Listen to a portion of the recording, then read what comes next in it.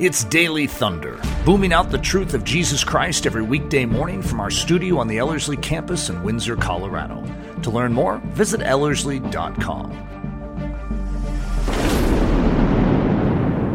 Eric, there's a lot happening on our campus right now. And we have our construction adventure, remodeling the dorms. We're gearing up for our summer semester. Mm-hmm. And as far as I know, we are getting full for our summer semester. I never like even saying that because I don't want to discourage people from continuing to try and sign up and technically add to a waiting list, because I don't know if we've reached waiting list status. I wish I knew going into this. But I remember the other day we were down to just a couple girl spots, and I think there may be a few guy spots left. I think couples and families are now off campus if they want to join. But that's a really good sign. Mid-March, I guess we're a little later than mid-March. We've started spring now. But it's highly irregular for us to already be packed. But it's a really interesting sign because it's showing us the hunger for discipleship. Which is exciting. It is. I think, COVID and, all of its funny things that it's brought into the world, it has the potential. You and I have been discussing this throughout this entire process. It has the potential to awaken the sleeping giant of the church. And so we are witnessing it at least at a certain level. But if any of you are interested in being discipled at Ellerslie, we don't want to discourage that at all. We really want you to continue to apply. And we always will have it's called an attrition rate, where certain students can't make it and there's spots available. But also we have a week-long, at the end of our summer, a week-long training that still has room in it. And we have a fall training that has a significant amount of room in it still. So we would just highly encourage you to consider that. Yeah, I'm so excited for upcoming training season. And with our new dorms, at least two of our dorm structures will be renovated and are supposedly going to be really nice. Right now they don't look so nice because they're all torn up. But I mean, it'll be fun, especially for all the old students that have come through here. They're like, "What? You wait till I leave and then you remodel?" It's a big deal, for a ministry to have the budget to do these things. This has been a whole faith project for us in and of itself. And God is so faithful. It's been amazing. And I think it's going to be nice for us to feel like our dorms are refreshed too. That's right.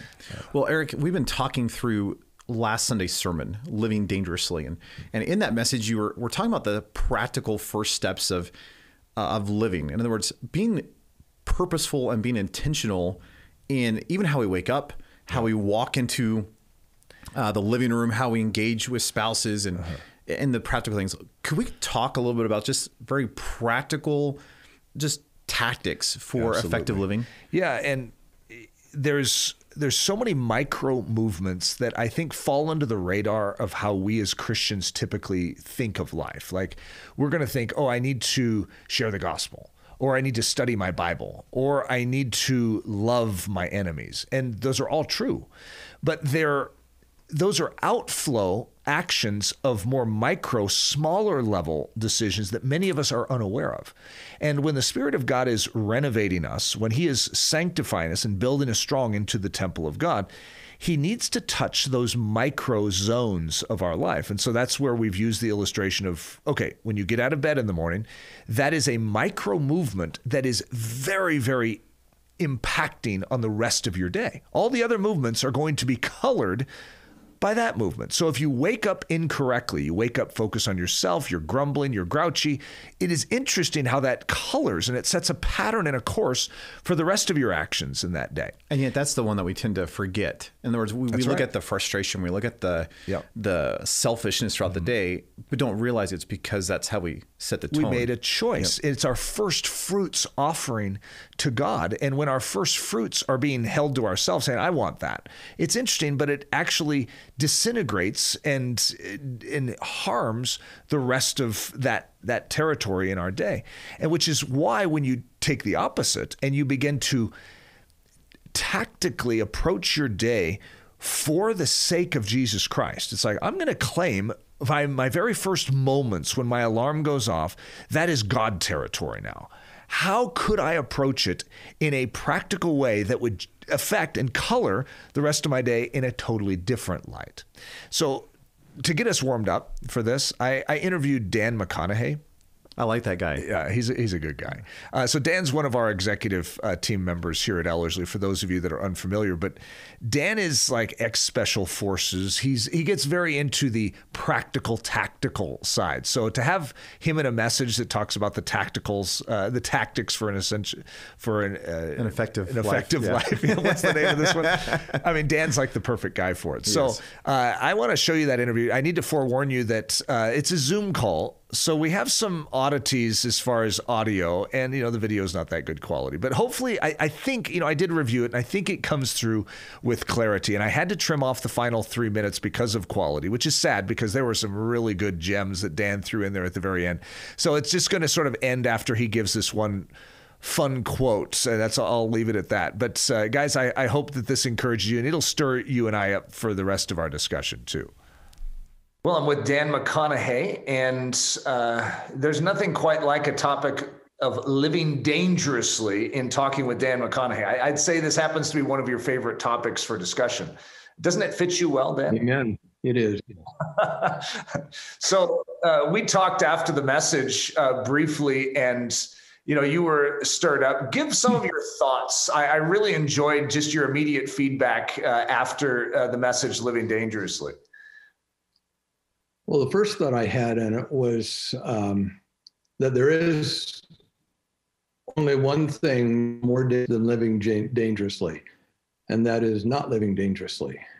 If we're not living dangerously, then we're in eternal danger. That's right. When we do live dangerously, then we have actually exited the possibility of eternal danger. That's right. So that was one of my favorite ones. Well, one of my favorite things about you is how practical you make your Christianity. You live a very life, but still a life dependent upon the Holy Spirit. And that's a hard balance, I think, for a lot of people to understand, is how you allow God to do the work, but that you still allow God to be one who disciplines and who sharpens your life. Could you give some input on that to so many out there that struggle with finding that balance? Well, there's an interesting word in the fruit of the Spirit passage in Galatians 5. And you go through the Spirit, there's 4 nouns, then there's 4 adjectives that have been made into nouns with the suffix ness: goodness, kindness, gentleness, and faithfulness. And then there's this thing that's kind of really out of character. It was love, joy, peace, patience, goodness, kindness, faithfulness, and gentleness, and then self-control. And it's a completely different kind of word. And it's an interesting word. It's one that if you've heard Eric preach, you've heard him talk about it, egreteia. But it's a unique word because it's built on the root word krator. And that means that you have the right, the power, the authority, the privilege, and the responsibility to control. And it's reflexive, so it's back to yourself, like I cut myself or I feed myself. This is I control myself. And the interesting thing again about the word it's krator is that it has to do with the right, the privilege, the responsibility, the power, and the authority to control yourself, but it doesn't reference the action. And so we have to go someplace else to find that action. And we find that action expressed probably the best way that I can find it in there in 1 Timothy 4, verse 7, where Paul tells Timothy, exercise yourself or discipline yourself for the purpose of godliness. Well, if it's true that what Peter says in 2 Peter 1, that he has given us everything pertaining to life and godliness. And then Paul comes along and says, now, discipline yourself for the purpose of godliness. In other words, put it into practice. Use it. Make use of it. He's given you what you need. Now use it.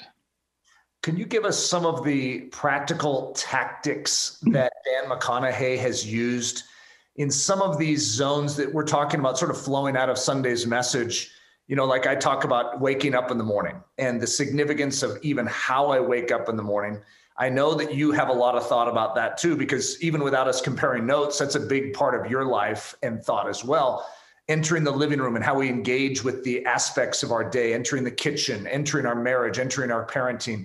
What are some of the tactics that you have found effective in your spiritual life to stay sharp and to stay ready? Well, over the years of teaching here at Ellerslie, I've had a number of young people ask me, how did you learn to be fearless? How did you learn to be self-controlled? How did you learn? And I thought for a long time on that, and I was planning on making a curriculum for it and so forth. But what I discovered was that not fearing isn't something that you learn, it's something that you choose. And so when it comes, for example, I've got about 750 jumps, and from some pretty interesting situation, combat jumps from 900 feet and high altitude jumps from up around 28,000 feet, and jumps out of helicopters, rappelling out of helicopters, and jumping out of the back of airplanes and out of the sides of airplanes, all kinds of different jumps like that. That I come up to the door and I feel fear, and I choose to jump in spite of the fear. And the other side of fear that I think is significant, well, there's a couple of aspects of fear that I've had to learn to deal with. That fear is something that God gave us to protect us. When the roads are really bad, I don't go out and drive 100 miles an hour because I have a level of fear about what might happen to me. But I don't let fear control me. I choose to control myself by the power of the Holy Spirit, because it's a fruit of the Spirit. The Spirit is in there and it says, hey, you've got everything you need. I've given you everything you need. And so what it comes down to is not learning, but choosing to do it. Choosing to get up in the morning. Choosing to not hit the snooze button. In fact, I have an interesting little soundbite here that I'll play for you. This is by a guy named Jocko Willink, and I'll play it for you. So, you hit the snooze button. You hit the snooze button. You caved. You decided today wasn't going to be the day. You decided today to roll over and hide under those covers. And you decided that you were going to embrace that weakness. Really? Is that really what you want to do? Is that really who you want to be? Someone that folds and crumbles at the first little sign of hardship? Because that's where you are right now. You are failing at the one challenge you have complete control over. Every day people face real hardships. They face real enemies. They face real challenges. And all you have to do is get up and get out of bed right now. Convicting, actually. I love his, I've read several of Jocko's books. And though he's not coming from a Christian perspective, I don't even know if he's a Christian, but he is so strong on that of like those early steps. It's the micro things. Yeah. I really appreciate what Dan said at the very beginning. He said there's something more dangerous than living dangerously, which is not living dangerously. And I thought that was actually a really profound reminder for the state we're in, because it's so easy to look at all the stuff that we're called to do, and it's so easy. We talked about it, I think it was yesterday, that not yet, of just saying, well, I'll get to it eventually. I'll not hit snooze tomorrow. I'll eat healthy tomorrow. I mean, the best diets always start tomorrow, right? Because I don't have to be doing it right now. Yeah. And yet the trajectory of my life, the reason I am where I'm at right now is because of those micro decisions up to this point.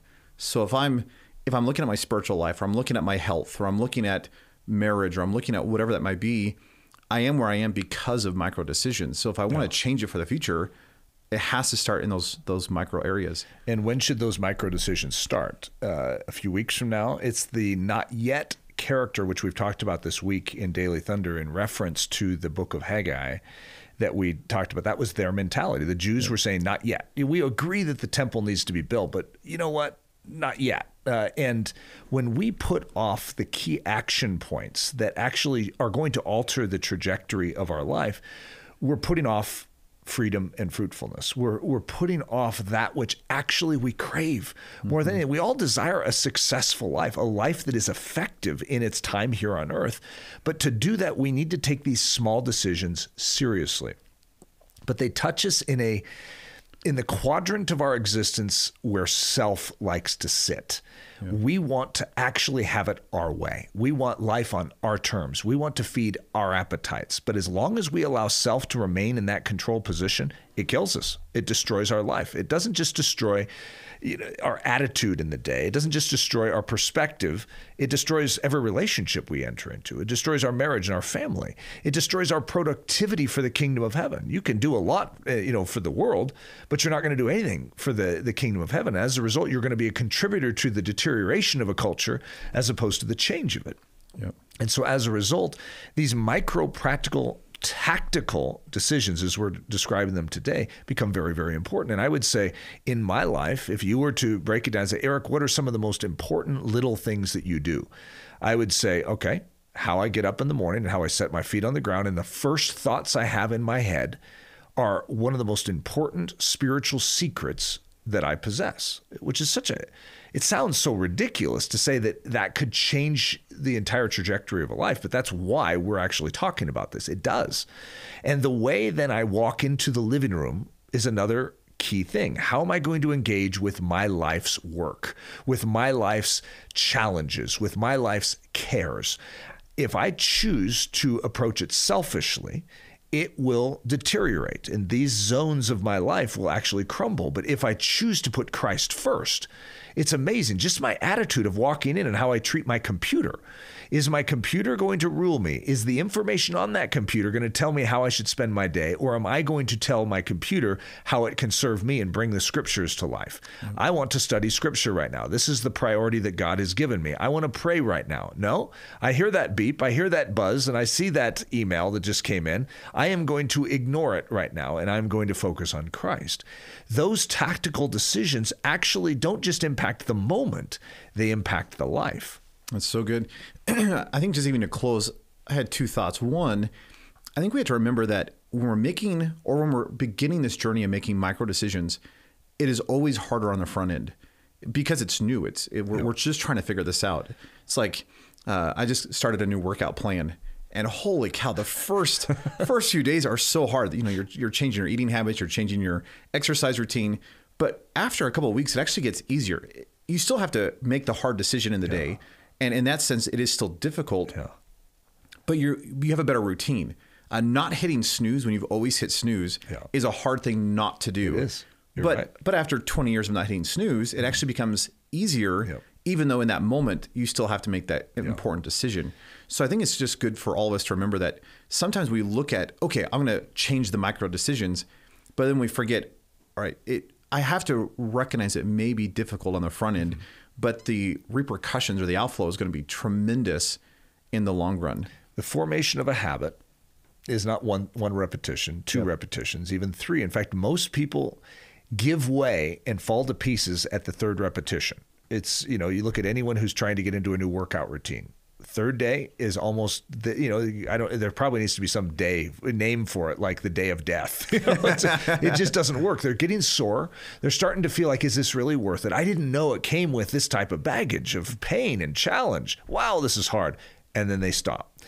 And so when you know that ahead of time, that micro change, these micro decisional things that are taking place, to persevere through that and to recognize, there will be a little storm ahead, but wow, is it amazing when you break through into the clear blue sky instead of the storm cloud. And so that comes through persisting in those changes and expecting that there will be a backlash, expecting that there will be a little pain in the process. But wow, is it worth it to develop habits that truly strengthen your spiritual life and cause your life to be effective for the kingdom of heaven?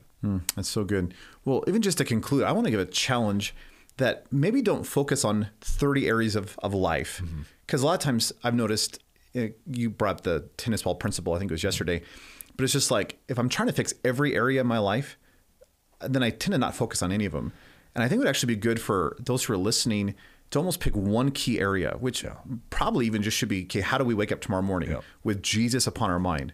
Which is probably going to demand us to even go back one step further and say, okay, how do I go to bed, at a proper time, where even what I put in my mind as I'm falling asleep, usually whatever I fall asleep thinking upon is what I wake up pondering. Mm-hmm. And so even just how I fall asleep and what I'm pondering as I'm sleeping is actually really important to how I wake up in those first movements, even in the day. But I would encourage those who are listening to make a practical plan of, okay, tomorrow, how am I going to set my mind on things above the moment I wake up? How do I not hit snooze tomorrow morning, even though I may want to with every fiber of my being? And I think that's where it needs to start. In other words, start with one step. Mm-hmm. And if we would just keep at that one step, we'll see a tremendous movement. It's just like cutting down a tree. I could hit a tree one time, but if I hit it one time a day, there comes a point when the tree falls down. Yeah. So it may seem like it's insignificant in the moment, but it's that repetition of over and over and over again that we see the grand change over a period of time. Amen. So I would just encourage everyone to make a decision. How do you change your life? How do you practically change your morning so that Jesus is the first thing on your mind? So. Daily Thunder is a listener-supported production of Ellerslie Discipleship Training. At Ellerslie, we are laboring to rouse the Church of Jesus Christ out of its lethargy and build brave-hearted Christians for such a time as this. Daily Thunder is streamed daily, Monday through Friday, from our studio in Windsor, Colorado. And our weekend church service is delivered live and streamed at 9 a.m. on Sunday mornings. Join us at live.ellerslie.com. Note that our live weekday in-person version of Daily Thunder is scheduled to resume this upcoming June in conjunction with our training season. Learn more at ellerslie.com. Thanks for listening.